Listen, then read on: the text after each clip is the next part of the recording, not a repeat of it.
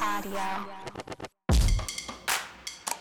You can't be all in on training and all in on performance climbing. That's a mistake a lot of people make, is they are trying to do both at the same time. And that sets you up for overtraining. It sets you up for not climbing your best when you are going outside, and it can get you injured.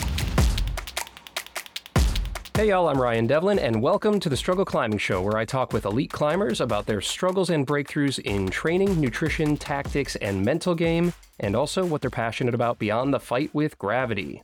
Now today, I'm coming at you with a crossover episode that I am incredibly psyched about, and I think you're going to gain a lot from it as well. My friend Eric Horst, who I'm sure you all know as the host of the Training for Climbing podcast, author of numerous amazing climbing Bibles, pro coach for decades now, founder of PhysiVantage Nutrition, and all-around crusher in his own right, Eric reached out to me with a super fun idea that he's calling the Road to 13A. As you all know, if you've been listening for a little bit here, I recently climbed my highest grade, which was a 12D in the Red River Gorge, and I'm now setting my sights on 13A.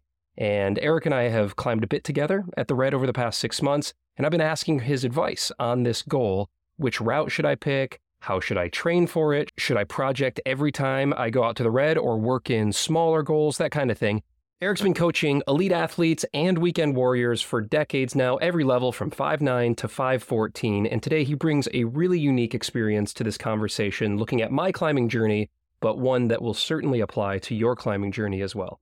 In this conversation, we're covering everything from how to choose a route based on a self-assessment of strengths and weaknesses, taking a 30,000-foot view of planning training and performance seasons, using smaller goals to elevate her up into the big proj, how to train in season as well as off season, and then we end with a little side goal that Eric recommends for all climbers at all levels that is guaranteed to help you level up your red point grade. All right, I'm super psyched for this one. Let's get into it. I hope you all enjoy this chat with the GOAT coach himself, Eric Horst.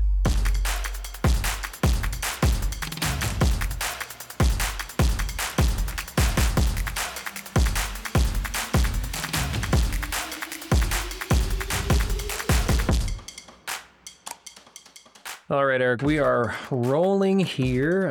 Levels look good. Everything looks good. It's good to see you. I'm so glad we're doing this. Thanks for coming up with this idea. And, you know, we're both podcast hosts here, but I'm going to let you drive this bus. It might be a struggle bus. It might be a training for climbing bus, but I'm going to let you drive it. What are your thoughts here? How should we tackle this thing? Yeah, well, I mean, I guess just, the idea that you are open to suggestions. You know, a lot of climbers have their mind made up, like, this is the route I'm going to project. This is what it's going to take to get there. And some people can suss that out pretty well, but many people can't. It helps to have that outside perspective from a coach, a climbing partner, some friends, the people you climb with most often. What they see when you climb is different than what you perceive sometimes. And so me having climbed with you a fair amount over the last 6 months, I have some fresh data, firsthand data of how you move over stone. So that's important. And then, of course, we can talk about things that can happen in the gym to help you on your journey, because it's got to be a comprehensive effort. You just can't do one thing like, okay, fingerboarding is going to get me to that goal. Climbing is a complex sport, which makes it hard to figure out sometimes. A lot of climbers I talk to and hear from say that they're just overwhelmed by confusion because they feel like there's so many things they could work on, and they listen to all these podcasts and videos, and it's kind of like almost TMI for them. And so to have a coach, somebody that can help you focus your thoughts, your efforts, your training, and kind of develop a strategy. And so that's what we're going to try to do here in the podcast is, what do you need to do to help expedite the journey to 13A? Because, Ryan, I know you just sent your first 12D, and 13A can be a big jump. Yeah. And that's a jump that some people could take a couple of years to make, and other people might do it in a few weeks. It really depends on where you're climbing and who you are. But I think it's a significant jump for most climbers to go from their first 12D, which you just did, a couple of months ago, to the first 13A, which you have set the goal to achieve before the end of the year. Yeah, that's right. Well, I'm open to the journey, right? I'm having a blast out there on 12Bs and 11Bs and 12Ds. And so more so than just chasing the grade, I want to make sure that it's a fulfilling and exciting and enjoyable journey. As I'm 43 years old, will be 44 this summer. I don't like the idea of being miserable for a year just so I can tick like a certain grade. So having it be an exciting journey, a challenging one. And if the outcome is the grade, then that's awesome. I think, as you know, my goal for last fall was 13A. I didn't find a 13A that was inspiring. So then I settled on Jesus Wept.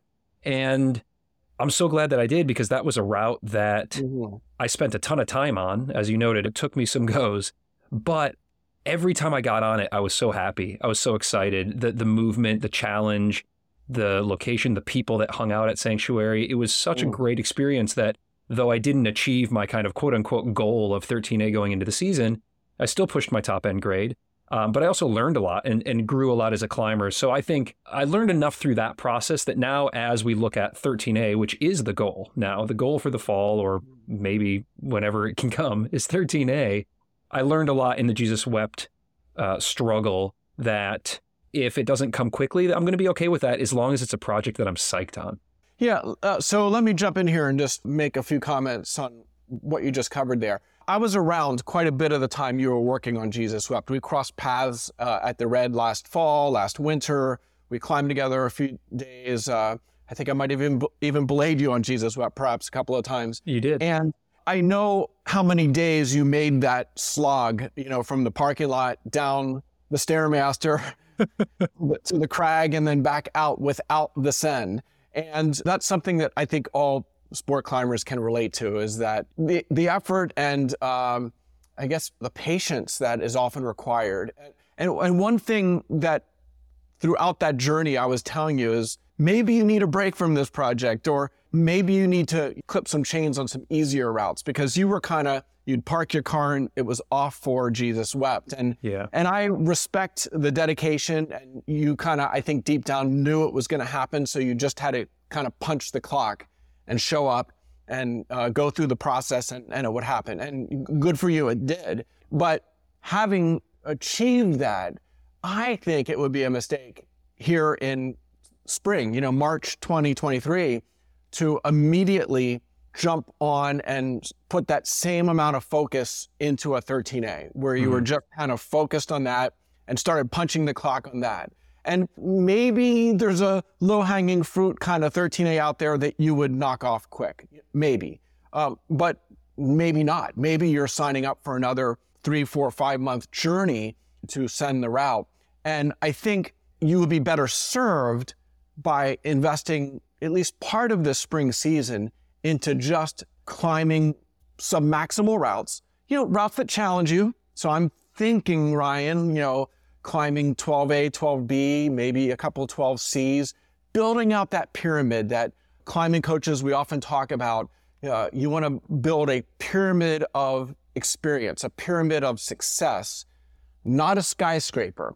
And so if the top of the pyramid, if you want to put in that 13A block at the pinnacle of the pyramid, to set you up to best do that, you want to build, a row of a half a dozen 12As and 12Bs and a couple of 12Cs and maybe a 12D, and then set that block, that 13A on top, as opposed to a skyscraper where you might just send one 12A, one 12B, one 12C, one 12D, and then try to go to the 13A. Climbers have done that with intense focus, but it's not the most fun process, and it's definitely not the process that makes you the better climber. The better climber is, about developing a broad skill set that comes about by sending a lot of routes. And so right now, let me just ask you, and the listeners, I think, could benefit from hearing roughly how many 12A, 12B, 12C, 12D routes have you sent, just to get a sense of your pyramid right now? Yeah, for sure. 12A, I don't know, because that's the base of that pyramid. And I would say it's probably somewhere in the 12, 10 to 15 range, I would say. but then the pyramid narrows pretty quickly. So I've done 312B, 112C, 112D. So the A's for me can go pretty quickly. I can usually do a 12A in a session. I haven't found lately, at least, many 12As where I'm going back multiple times, but that changes pretty quickly for the B. As you know, I put in a few days on Sex Farm before that went, and that's my first 12B of this season. Last season was Mercy the Huff, which was a huge project for me. That was many days on Mercy, and Tissue Tiger was my first 12B at Military Wall, and that was I don't know, probably 4 or 5 sessions as well. I think now with my fitness getting to be where it's at, I can probably start to put down 12Bs in a couple sessions, I would guess. I don't know if there are many 12Bs out there that I could put down in one session. It would have to really suit my style. And then same with 12Cs, maybe a couple more sessions than that. Maybe, I might be looking at 3-4 sessions, depending on the only 12C I've done was Mosaic, which I felt was far easier than Mercy the Huff, for example. So it really kind of can depend on style as well. Yeah, for sure. Yeah. So I think from what you just told me, this spring, I would recommend you setting the goal to see how many 12B and 12Cs you can tick off in short order, being in 2 days or 3 sessions. I know currently you're trying to get to the red twice a week. So if we look at, in terms of the weather being reasonable, it gets quite hot and humid by the end of May. As you get into the summer season, it's not ideal for climbing at your limit or near your limit. So let's just talk about, April and May, kind of an 8-week period here. If you got out twice a week, that's 16 sessions. And 16 sessions, maybe you could do 4 or 5 or 6 routes in that kind of mid-range 12 range, 512B, 512C range. And if there is a nice 12A, maybe you knock it off second go. Maybe you on-site a 12A. And that's something I want to circle back to in a minute. The thought of putting together 5 or 6 kind of mid-12s is pretty awesome. I think I'd have a lot of fun, and B, I would definitely feel like strong and confident heading into the summer season. How much, maybe I'm jumping ahead here, but I'm also wondering on some of those outings, if I'm also sussing out potential 13As so that I know what to train for, or, should I be climbing 12Bs that might emulate the style or the angle of a 13A I might want to do, or am I overthinking it? No, you're not overthinking it. In fact, I was going to go right to that topic. Great. In terms of if you can settle in on, let's say in the next couple of weeks, what that 13A project will be this fall. If you could settle in on that, and I know you've started to do a little exploratory research, on a couple of 13s to figure that out. But once you have figured it out, absolutely, finding some 12B, 12C routes that are of similar style and length, the skill set being similar, I think that would be valuable training, kind of training at the crag approach. And so this spring season, I think I mentioned earlier, there's kind of 3 phases to your journey to 13A, and so the first phase is the next couple of months, the spring season. Let's call it the foundational phase. So you're going to try to build out the pyramid. You're going to try to do a handful of routes in the 12B, 12C range. You're going to find your project. You're going to shop and find the project, though not invest a lot of time into it, but maybe dabble on it once a month just to start the learning process and start getting familiar on it. And since this spring season, when the weather's good, I would not encourage you to do an excessive amount of training at home or at the gym, but try to get out those 2 days and have really good sessions, productive sessions at the crag. And then if you fill in with a workout or 2 at home during the week, that would be great. And we can talk about what you would do later on or even offline. But this foundational block is really now through the end of May. And then June, July, and August, that hot, humid, buggy season at the red, where it's not ideal for climbing your best. I often tell climbers that as much as you might want to climb outside in the summer, if the conditions are that bad, if it's tropical, which it can be at the Red, why not just train in an air-conditioned gym, and you can be so much more effective in the use of your time. Right. And that's even pushing into September and sometimes even October. It could be. And, and so you have to think, especially for a busy person, a climber like yourself in midlife with a family, a couple of jobs, other obligations. There's only so many hours you can invest into climbing in a week. And so, you have a 2-hour drive each way just to get to the Red. Mm-hmm. You're day tripping it usually. So you could go to the gym and in 3 hours have an incredible workout that would be better than what you get at the humid crag in the summer. So we have the foundational block in the spring, the summer block, let's call it the training block, because I think your goal during June, July, August, maybe early September is more about, improving your weaknesses, which I think are more physical than other, which we'll talk about in a minute. So you have that training block, and then the third stop or phase on the road to 513A is the send phase, the send season, which of course, anybody who climbs at the Red knows it's more October, November, maybe even early December as of late. So, Absolutely. those are the kind of three phases of your journey to 13A. And so right now you're heading into the heart of this foundational phase, the spring phase, where goal number 1 is to broaden that pyramid. Goal number 2 is to project shop, find that project and settle in on it so you can kind of get focused and start to build momentum. And then dabble in training, appropriate training for you that targets your weaknesses. You get to the Red twice a week right now in the spring. Well, the Red by its nature is more endurance and less bouldery. So that one day in the gym actually should probably be more bouldery in nature, more strength, power in nature. Or if you're training at home one day, a hangboard workout that is, more strength oriented, or Sure. other exercises like weighted pull-ups and things that, aren't just mimicking what's going on at the Red, but the energy systems and movements you're missing at the Red, which again, you could probably benefit from some strength and power. That summer training block, the training can be a lot more extensive, especially if you're giving up a day of climbing at the crag. Maybe Right. you just go one day in the summer because of the weather situation, but then you can spend 2 or even 3 days in the gym. Yeah, and for me, it's also kind of depends on work, and so sometimes it's one day a week, even during peak season. So I'll backfill and I'll do another sport climbing day at the gym if I can't get out to the Red twice. But a question about the spring, as you're talking about kind of the spring foundation building phase,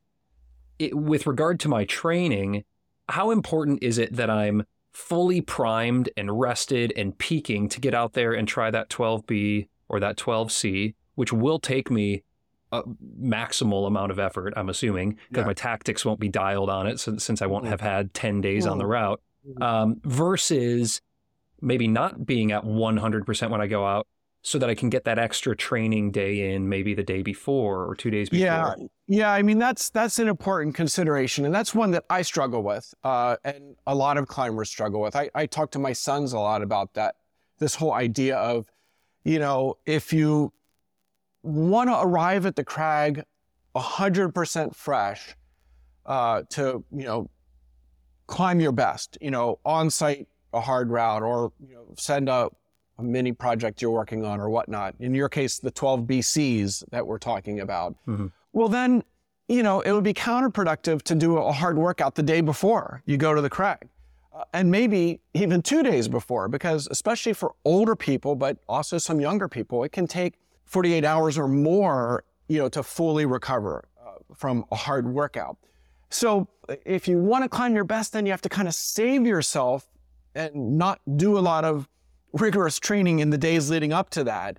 But then if you're always saving yourself, you can actually backtrack in physical ability a little bit. If you're always saving yourself for, if you're climbing 1 day on, 2 days off, 1 day on, 2 days off, a lot of climbers are going to backtrack, at least in their strength and power in that situation. It can be really good on Sunday because you're fresh, but you might actually be sliding backwards. And so, yes, that's a fine line to walk. And I think if you know you're going to the red on a given day, I think the day prior, you should definitely not be training for climbing. You could go for a jog, you could do flexibility work, you could do some mobility work, things that are not stressful on the neuromuscular system and creating a lot of fatigue. So I think you want to always be trying to plan 7 days ahead as best as you can. Look at that 7-day weather forecast and pick out, okay, this week it looks like it could be Tuesday and Friday. They're the best 2 days for you to make that trip to the red. And so once you've kind of settled in on Tuesday and Friday, then you're like, okay, well, I could do a workout at the gym on Saturday. Training 2 days in a row is a helpful thing to do sometimes. And you have to kind of piece together how you would go about the training week or the training and climbing week. Got it. I think in the summer, I think it gets easier because your goal is not peak performance. If it's 90 degrees with 70% humidity, that's not a peak performance kind of day for most people at the red or anywhere. And so if you do a workout the day before you go to the red to climb some 12A in the shade, who cares if you're not quite fresh when you get there? But here in the spring where you're really, want to accumulate some sens, build that pyramid, create some momentum forward, I think you want to be well rested when you arrive. And then obviously in the fall season, same thing. When you start to work on that project, especially when you feel like you're getting close to the send, you want to show up fresh and physically ready, to give it your best.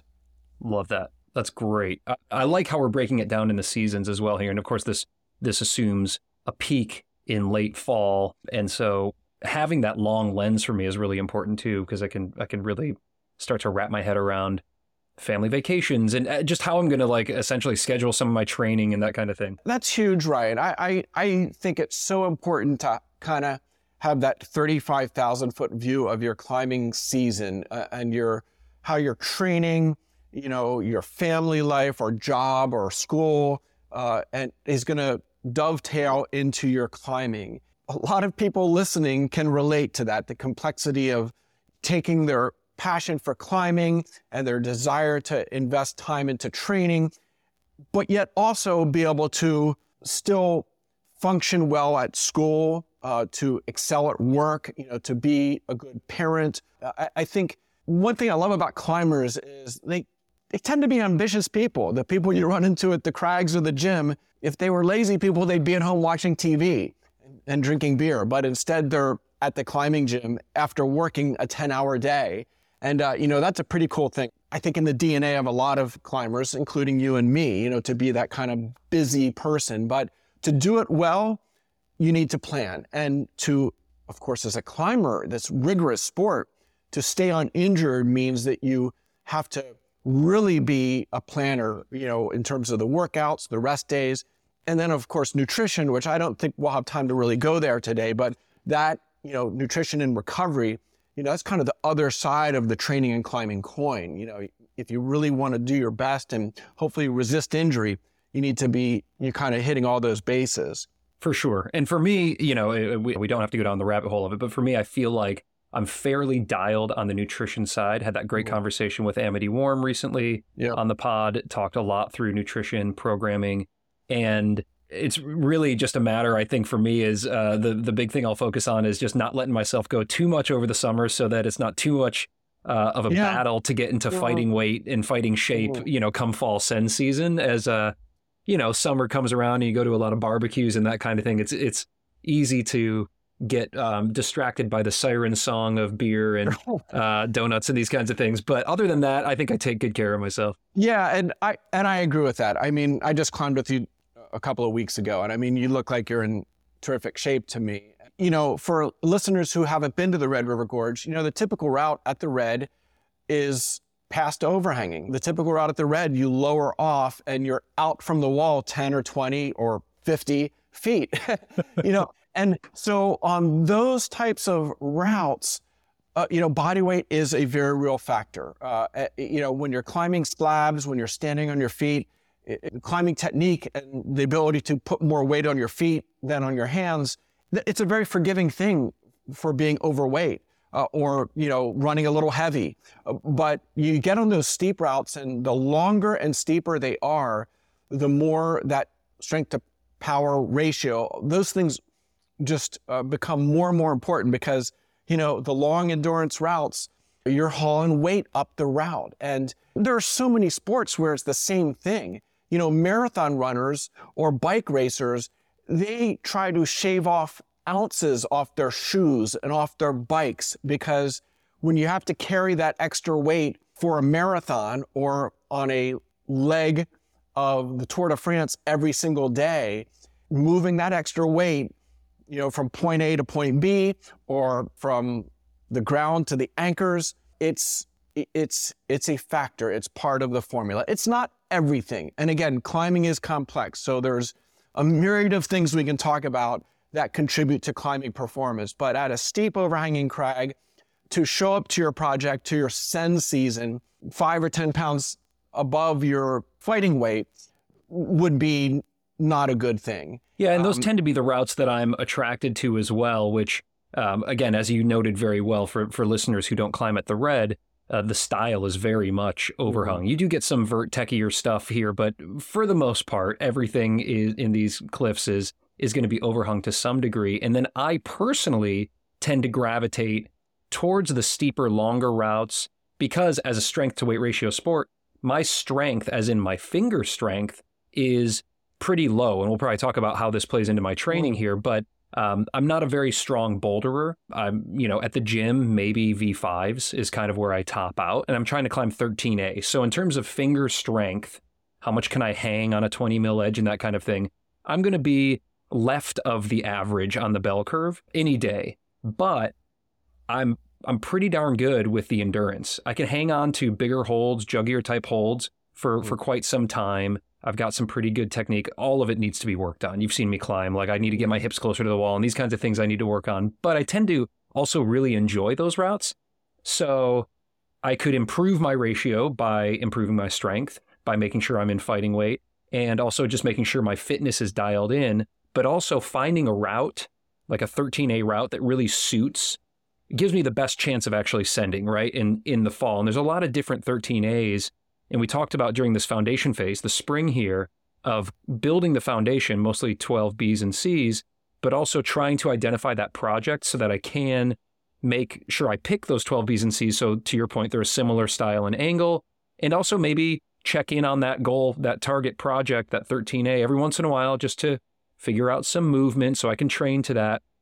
So I assume fairly soon here, maybe in the next few weeks, I should try to identify that 13A, and I would love your thoughts on that. I mean, I've got some thoughts, but you know a lot more about the routes than I do, and really just understanding how I should go about that process would be helpful. Yeah, so let's talk some specific routes. And, for listeners who are familiar with the Red River Gorge, you're going to recognize some of these route names, and maybe you've done some of these routes, and maybe after the podcast, you want to message Ryan with your suggestion.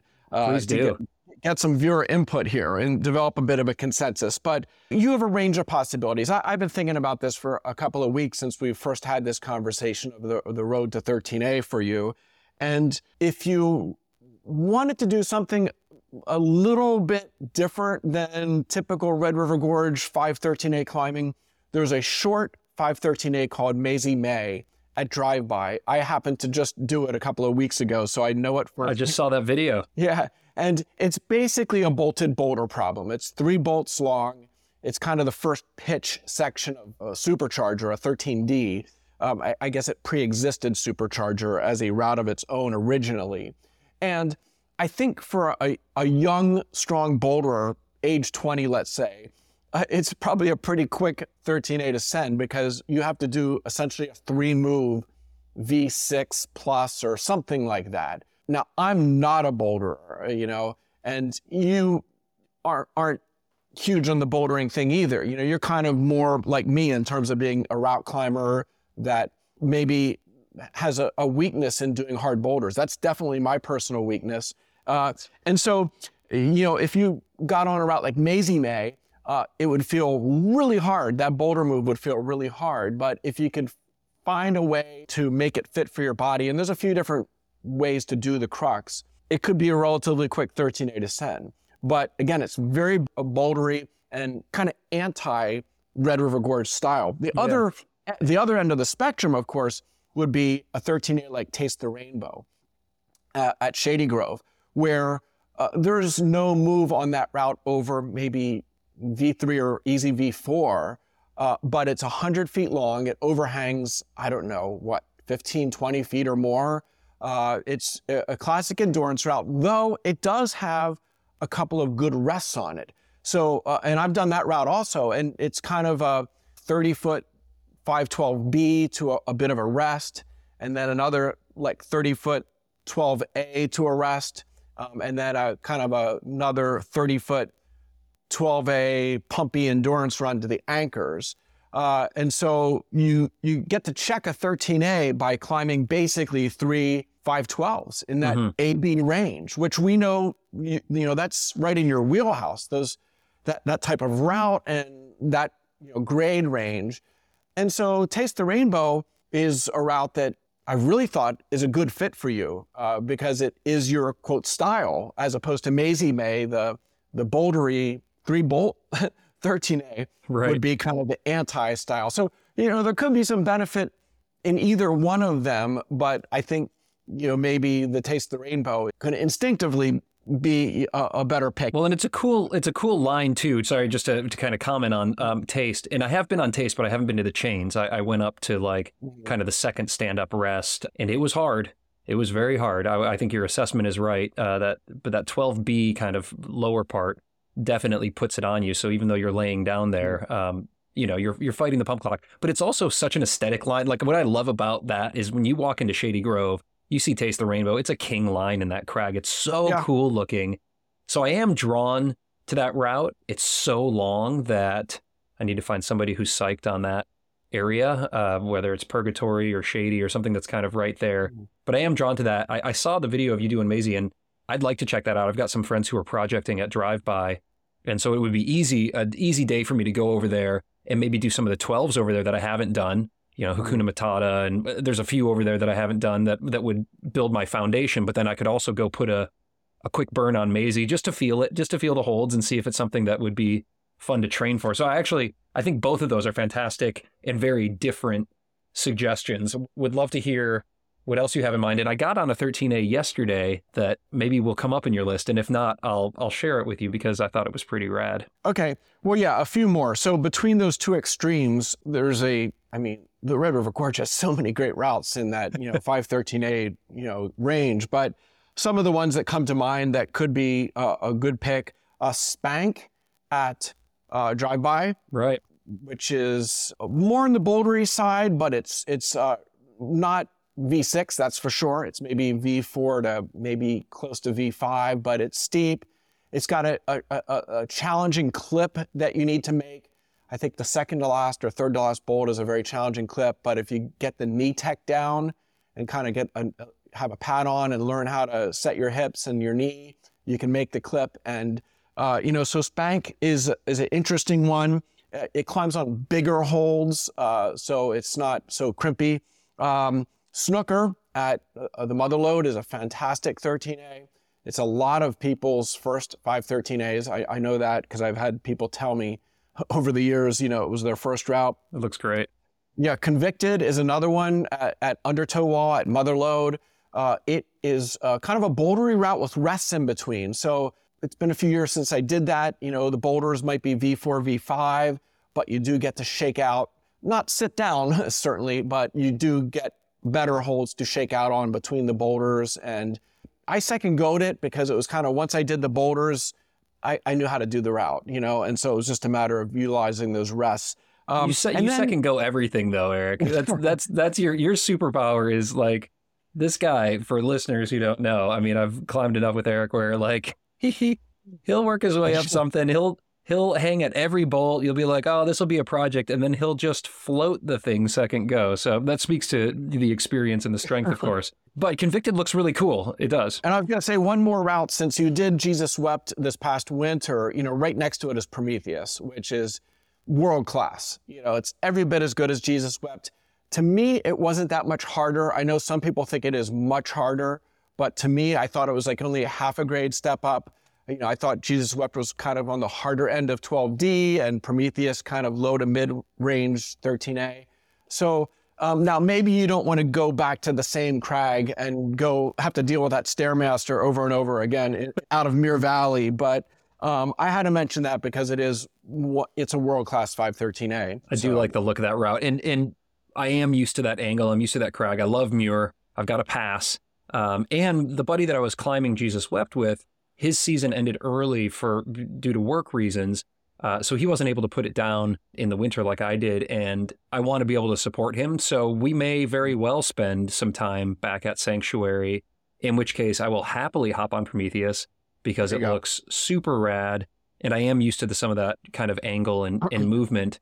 The one that comes to mind too for me, and I'd like to get your thoughts on this because it seems maybe, well, I haven't been on Prometheus, so I can't speak to it, but we went to Dark Side yesterday and I got on the Force and I thought that was a really cool route. And I did all but one move on it and bouldery, but then with some rests and the Dark Side is just like such a cool crag. And I had actually gone over there to get on American Dream, which is a 12B, and that was so hard and tweaky for me that my friends were like, well, why don't you hop on the Force? They were working on the Force. And I kind of discounted it at first, and they were like, no, get on it. And it just felt more natural and more intuitive to my style than the thinner kind of more power endurance-y American Dream, where I don't know if it could come together or not. I don't know if it's a hard 13 or not, but I was inspired by it. And so that's a good place to start. And I think Prometheus might be similar, where it just seems very inspiring. Even though I haven't been on it, I absolutely fell in love with Jesus.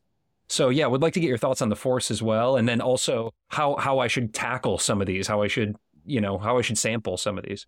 Yeah, well, the Force is one of the very best 13As at the Red. It's world class also. And, American Dream, which is, guidebook grade is 12B, but it's sharp and it's got that hard boulder off the kind of that ramp. Yeah. It's a little scary. American Dream, I think for most people feels really hard for 12B.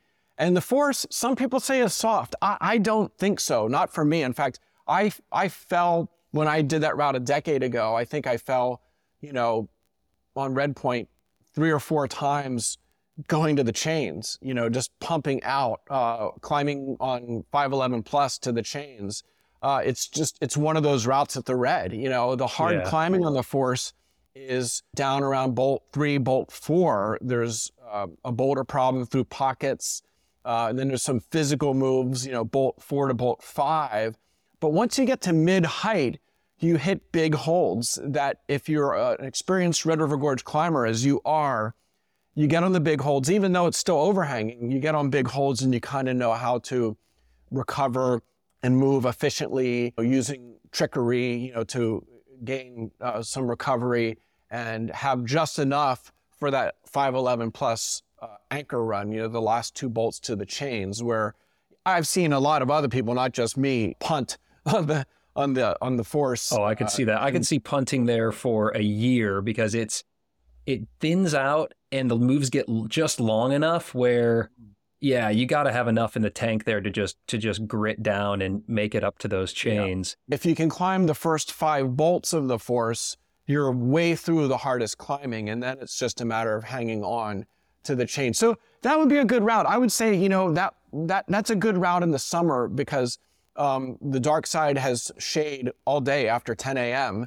And also it's a crag that has texture to it. And some people call it the sharp side because the holds there can be quite sharp. And so in humid weather, it's actually one of those areas that you don't grease off as much as some other areas at the Red.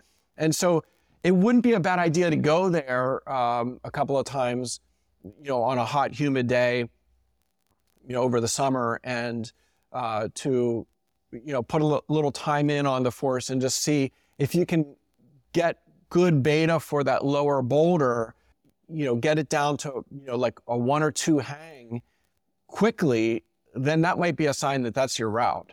And so I think that's worth putting on the list, at least for the time being. Yeah, let's add it. And now would love to get your thoughts on kind of the process here. So if my goal, let's say, is to have the 13A, and of course, there's nothing set in stone here. I can always change my mind. But if my goal in a perfect world is to have my 13A identified by, let's say, end of April, that allows me a few weeks now to get out, work on those 12 A, B, Cs, and sample some of these 13s that you noted. So is it just which one speaks to me and then go? Or do you think I should identify a strength of mine and just say, okay, my best shot at climbing 13 is going to be one of these? Right. Well, I mean, they're all great routes. I mean, I think the least great of all of these is the Maisie May, just because it's kind of short. It's a bolted boulder problem, but it's a fun route if that's your cup of tea. So, I mean, I don't think you can go wrong with any of these, but I think it helps the process along if the route really does inspire you, if it's really fun for you. Some people might get on the Force and maybe that's not fun for whatever reason. Sure. There's some kind of weird movement on it. It's got these bowling ball kind of pockets that aren't for everybody. Some people that are used to crimping a lot, well, you have to do several moves in a row where you have your fingers in different spot configurations, like in a bowling ball. And some people that kind of freaks them out and they're not used to it, or maybe they're not even strong in those positions. Right. So I think, you got to make sure a route, feels right to you. It doesn't feel injurious to you and inspires you. And so I think over the next month to get on a couple other 13As just to know what's out there, I think would be beneficial. And here's something I would do, Ryan, is if you're heading out to, say, check out Convicted, well, right next to Convicted are a half a dozen, 12B kind of routes. AL8-1 and the Verdict and the 12C, Resurrection. You could go out with the intention to actually, okay, I'm going to see if I can do a one-day send of AL8 or of the Verdict. And, get your couple of 2-3 goes in on it, maybe send it. But if you don't, okay, well, Convicted's right here. I'm going to go bolt to bolt on it. And so rather than invest a whole session on going bolt to bolt on a 13A, I would go out first and at the same crag, is there a good 12 ABC that you could get on and maybe send or tee up to send the next day, the next time you come out? And then get on the 13A, because it really doesn't matter. You can dabble, you can go bolt to bolt on the 13A with some level of fatigue. Right. Not extreme fatigue, but if you've done a couple of goes on a 12, you might have enough in the gas tank to then go bolt to bolt on the 13. You maybe take a stick clip up and clip through the hardest move. You can still get a flavor for what the route has to offer. And so I think kind of planning in that way, you go out to the Force and you can get on American Dream, obviously is there. Maisie May or Spank, well, there's a number of 512s there that, you can get on. There's the 12B just left of Check Your Grip that I doubt you've done. No, I haven't. Which is a decent route. So I'll try to climb, do some climbs, and then also check out some projects. Mm-hmm. But the goal here, right, Eric, if I'm right, is I'm going to try to identify the one that I'm going for this spring so that I have that in mind all the way through the summer and into the fall. So I'm either training for it or finding a good enough day to go out and do some beta burns, even if the conditions are suboptimal, right? Yeah, exactly. I mean, I think that's the strategy. Thinking about this next, 9 months in those 3 phases. And so you're heading into this foundational phase. Keep your eye on the ball of what the goal is, and that is to build that foundation. Climb those 12A, 12B, 12C routes, as many as you can, and to project shop on the side and settle in on that project. And then the summer, we get into training more specifically and less of a focus on outdoor climbing, less of a focus on performance climbing, because, you can't do both. You can't be all in on training and all in on performance climbing. That's a mistake a lot of people make, is they are trying to do both at the same time. And that sets you up for overtraining. It sets you up for not climbing your best when you are going outside, and it can get you injured. It's just not a good outcome, and you can't cram when it comes to training. So if you're in performance season, you're kind of doing a little bit of maintenance training as it can fit into the weekly schedule. But then in the summer, we're going to have you more of on a training block for 3 months, where if you can get out one day a week and climb in the shade, great, but your time is maybe better invested not driving to the crag to sweat for an afternoon, but to drive to the gym and get more return on your investment of time. And then the fall, that third phase of the fall, is the sun season.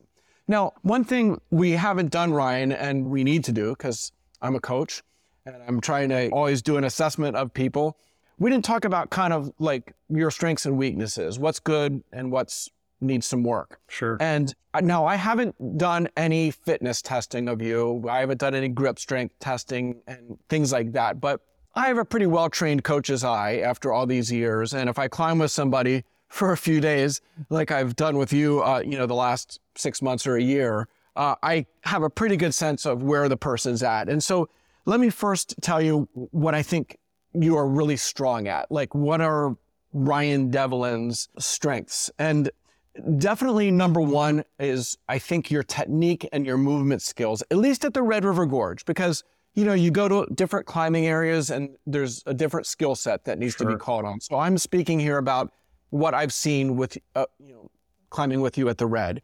And I mean, your movement skills, I think, are above average on efficiency compared to, kind of the average climber walking around. Climbing technique, your ability to work routes, read routes. I saw you send that 12B sex farm, which I think was at your second or third session on. Just my third. Yeah, and so that's a challenging route. It's kind of bouldery and pumpy, and to a large extent, a matter of being able to move efficiently enough that you just have enough gas in the tank to get to the chains on it.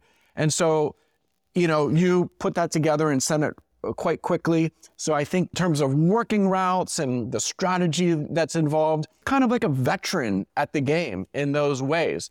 Now, what needs work? What do I see kind of as weaknesses? Well, you mentioned it earlier and you know it, kind of strength and power, doing limit moves. A lot like me in terms of, I'm an older climber, and that's an aspect of my game that's waning, unfortunately, but there's not much I can do except put up a fight and try to compensate in other areas, and that's a beautiful thing about climbing, is you can compensate in other areas. But you're a young man still in your early 40s. And I appreciate that. And so there's no reason in coming summer training season and in future seasons, I have no doubt you can take your strength and power to the next level and develop the confidence to exploit it on routes. To, sometimes you can finesse your way through a hard move, a big move, by doing a bunch of intermediate little foot and hand movements efficiently. But sometimes the most efficient way to do it is just to huck, and that was actually a tip I gave you, I think, on Sex Farm, was there was a move there mid-height where you were trying to do 3 pocket moves. And I'm like, dude, you can just build your feet and huck to a big rounded jug, which is the beta you ended up using then. So you need to become more comfortable in doing some of those kind of bigger moves where you kind of throw caution to the wind and just let her rip, going for a hold. And the way you develop that is through bouldering. That's the easiest way to develop it. And so, especially as we get into summer season, I think having at least one session a week where you go to the gym and don't take your harness and shoes, just go there to boulder or system wall. You can do it on a home wall, that's fine, but it's also nice to get to a gym where there's set problems, graded problems. You kind of know the difficulty of the routes you're getting on, as opposed to a home wall. It's kind of it's a homemade setup. And so, strength, power, big moves, and then to be able to endure several of those in a row, a sequence of those in a row. So that's what we're talking about, more power endurance. Obviously, climbing at the Red a couple days a week helps you build some of that, especially the aerobic aspects of it. But going to the gym this summer and doing some bouldering 4x4s or getting on some routes that really elicit that anaerobic endurance energy system, that lactic energy system, and some specific exercises that I won't get into here. I think those are things that during that 2 or 3 month summer training block, we can help take you to the next level on. And that just makes everything that you try to do this fall that much easier. This is awesome. I love this because it really does bring a level of specificity, but also confidence to the training. And when you know that you're training for something specific, whether it's a route or a way to shore up weaknesses to then tackle a route, makes motivation so much easier. Like it's just, the psych is higher when I know that I'm working hard towards a specific goal. And so if the goal over the summer, regardless of the route that I choose, and let's use like on an extreme side, Taste the Rainbow, and then on another extreme side, maybe Convicted, as kind of one is very long and endurance-y and juggy, and one is, quite short and bouldery. If the goal is to shore up my weaknesses over the summer, so I'll be doing a lot of bouldering, and I have been working on the moon board a little bit and trying to get more into that kind of powerful, full body tension, snappy movement. At what point does it shift and then start to take more shape towards the project? So if Taste the Rainbow is the 110-foot, more juggy, kind of nothing harder than a V3 in there, versus Convicted, which is more bouldery, at what point is there a fork in the road and I start to maybe focus more on project-specific training? I would say not until like August or August into September. Okay. Pretty late then. That you go there. That being said, that summer training block where, I would like to have you dedicate 8 or 10 weeks to kind of strength and power endurance. So we're talking more that bouldery type of training and similar exercises, and also some power endurance like bouldering 4x4s or 30-30 intervals. We'll talk about protocols separately. We don't need to get into that granular detail here. But when you're doing that for 8 or 10 weeks, let's say June into July, you can't cease all endurance climbing. Mm-hmm. Route climbers, like runners, need to do some degree of just base training year round. Like if you're a competitive runner, you just don't take a month off where you don't run unless you're injured, because in a month off, in terms of your aerobic energy system, mitochondria, your capillarity, the enzymes, you will shrivel up. That aerobic, you lose aerobic capacity quickly with time off. And so as a route climber, that's the base for all performance. Climbing at the red is more aerobic than it is anaerobic. So you have to maintain. And so I think route climbers need to be on a rope, or at least train in a way that really elicits that aerobic energy system pretty much year round. So even this summer, let's say June and July, when you're doing your targeted strength and power training, one day a week you have to either be going to the red in the humidity and climbing on shaded, 510, 511, 512A. And I wouldn't worry about projecting anything hard if the conditions are terrible. But to go there and do 6 or 8 routes, 510 to 12A, that's a great aerobic workout for you. Right. And if you don't go to the red, you go to the gym and do the same thing, except in the gym, I might recommend you do a dozen routes between 5-9 and 12A. And again, don't get bogged down on projecting in the gym. Go there and you want to be climbing, with economy, striving for fluidity, efficiency, resting on big holds, climbing fast through small holds. Right. So you're always training technique and strategy and tactics, always. Every time you go climbing, you should be doing that. But in terms of physiologically what's going on, you need one day a week year round where you're really calling on that aerobic energy system. And that's just to maintain it. That's not to build it. That's so you don't lose, you don't go backwards. And so, during that summer training block, you'll be doing, say, 2 sessions a week where you're power endurance type training on a system wall and using various exercises and tools that aren't anything like route climbing. But then the one day a week, either at the crag or the gym, you will be doing some route climbing, and it will be about submaximal volume route climbing, not, projecting. Right. Now, right now, your spring foundational season, because you're going to the red, the goal is twice a week to get on routes. Well, like I said, climbing on a rope at the Red is very aerobic. So those are your 2 aerobic workouts a week. And obviously you're working other aspects as well. Some routes you do bouldery moves and some routes you get really pumped on and therefore they're anaerobic.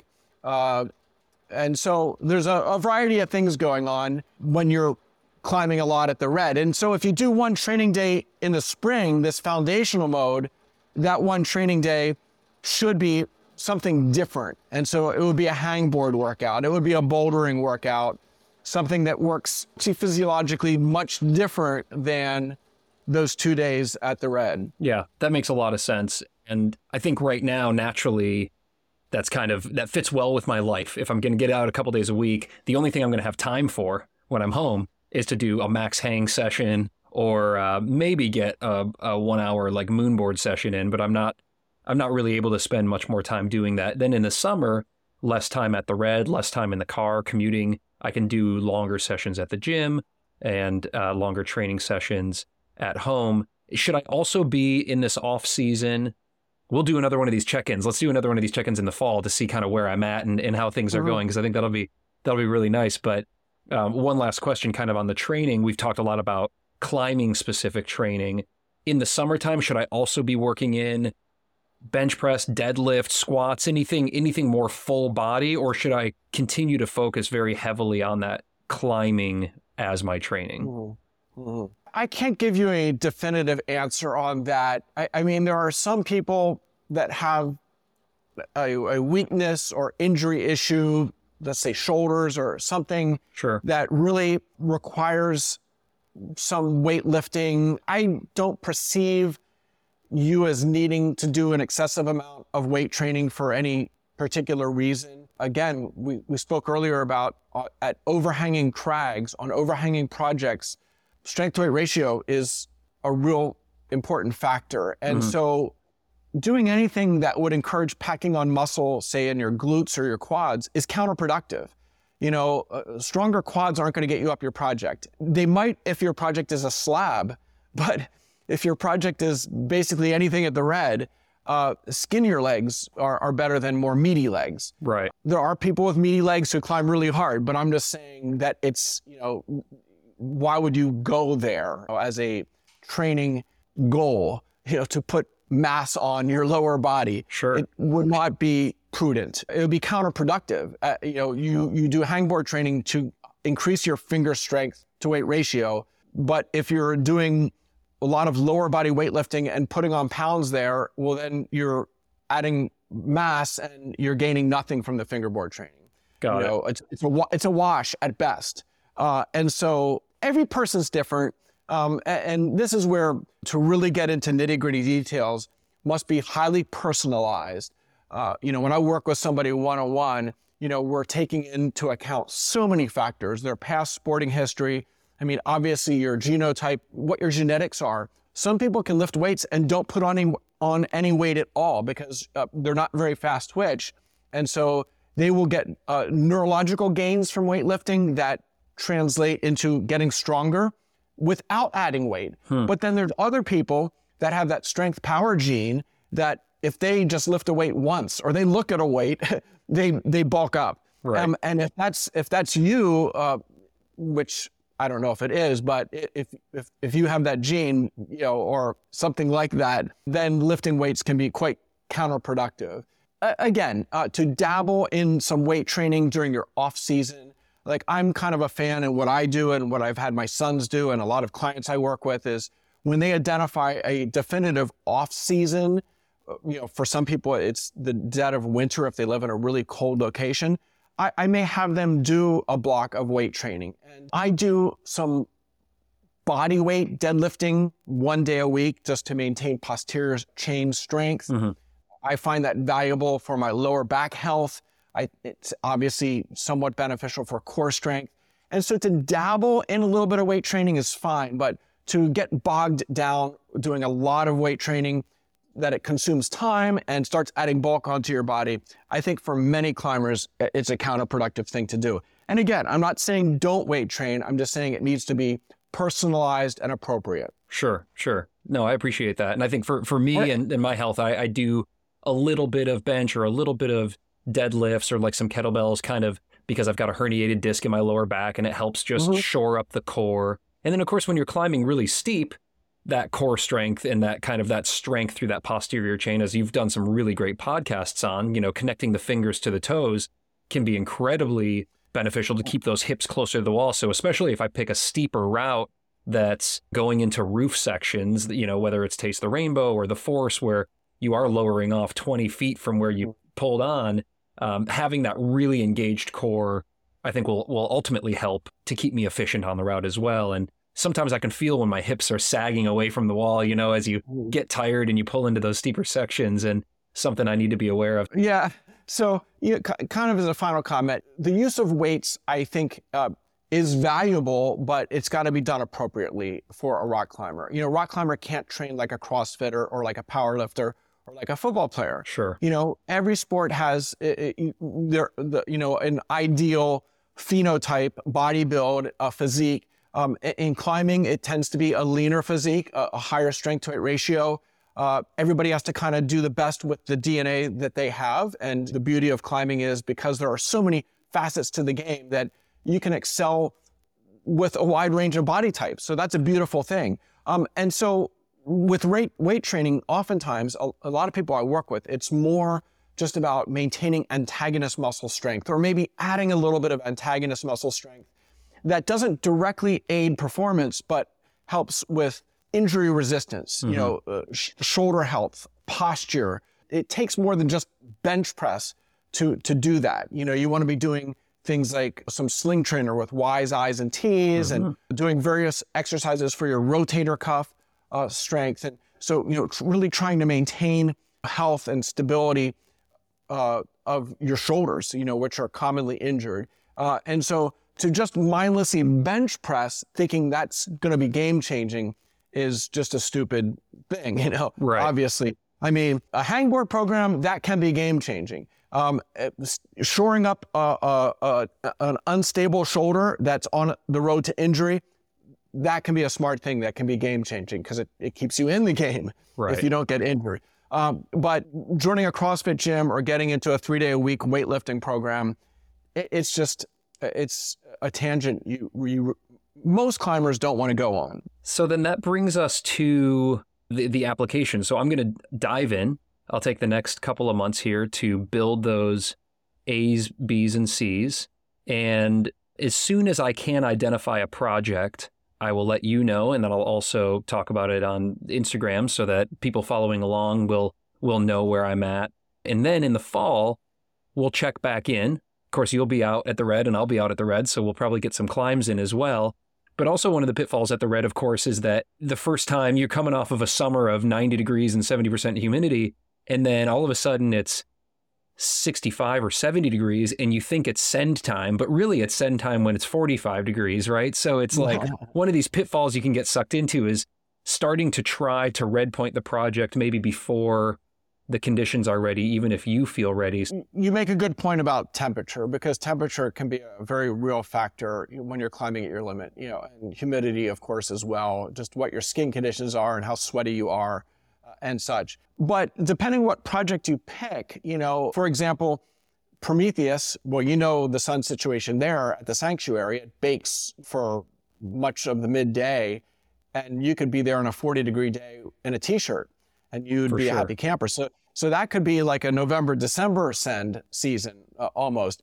On the other hand, the Force could be unclimbable in December because it's shaded, and 40 degrees would be a really cold day there. I mean, people climb at the dark side in the 40s, but you have down coats on and you're maybe shivering and you're at risk of numbing out. And so you might send the Force when it's 70 degrees out in September. And so it really is going to depend on where the route is at and what the weather conditions need to be. But you don't need to figure that out yet. You have the next month or two to project shop and to settle in on what you want that 13A to be. And by the way, one thing I wanted to mention, that along with the goal of red pointing your first 13A, a very nice kind of companion goal to that is on-siting your first 12A. Mm-hmm. This is something I've been talking about for decades to climbers I work with, is there's this differential between what your on-site grade is and what your project grade is. And what it should be, if you're the typical climber with a pretty high skill level and kind of even development of your game, mental, technical, physical, if you're a well-developed climber in that way, which I think you are, the differential is about 1 number grade. So when you're out shopping for your first 13A red point, you should also kind of be shopping for your first 12A on-site. I know some people who have, red pointed 13A and they can barely on-site 11A. And so that 2 number grade differential reveals to me a weakness in technical skills and tactical skills and mental skills. Sure. There's a reason there's this big differential. And so a sign of a better climber is a smaller differential. And even the pro climbers, you'll see that. If your hardest red point is 15A, well, then you're probably on-siting, or at least have, some 14As. Mm-hmm. And so there's that 1 number differential. For me, in recent years, my hardest red point is 13C. And on a really good day, I could on-site a 12C, though it's not always quite that high. And so that 1 number differential is something that all the listeners can ask themselves, where am I? And if your differential's 2 number grades between your on-site and red point, then there's some tactical, mental weaknesses there that could be brought up and quickly, I think, gain in the on-site area. I love that. And I love also just having a secondary goal too, because just mentally, Yes. you can get really dragged down just focusing on the project. Yeah, exactly. So, you also have to be careful that you don't burn all those great 12A on-site routes, and throw them away on getting on a certain route at the end of the day when you have really no good chance of, you only have 1 shot at an on-site, right? And same thing, don't obviously, watch a bunch of people climb it and accumulate all the beta in your brain if you want to save it for an on-site. And so it's great advice. It's such a fun goal. And in terms of kind of where I'm at, so my highest on-site is 11D. My highest red point is 12D. So I'm right in that 1 number grade differential. Yeah. So I'm perfectly primed to go for the 12A. And that's something I haven't really done. And I think for me, as just a secondary goal, that's a really cool thing. It's a really cool thing to walk up to a route and say, all right, let's go. I've got 1 shot to give it 100%. Because on your red point, you might do 20 sessions or 10 sessions or whatever it is, but that 1 on-site attempt, I really like, Eric. So I'm glad you highlighted that. Yeah, and it is, I think, for listeners that are mostly prone to go out and project routes, drop the rope, climb bolt to bolt, and just kind of work a route slowly and gradually like that.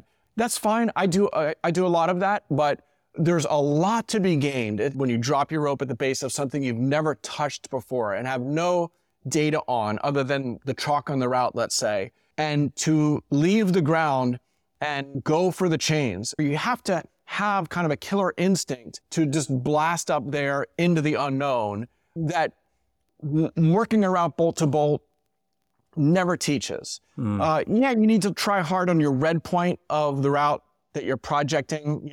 So you're still trying hard, but it's a different kind of try hard when you're on-siting and you don't know what the next move is or what the next hold is. Obviously, is a very mental process because you need to be dealing with the uncertainty the whole way up the route. Whereas when you project a route, there's no uncertainty except the outcome. You know everything else, the holds, the clips, the rests, there's just everything else is known.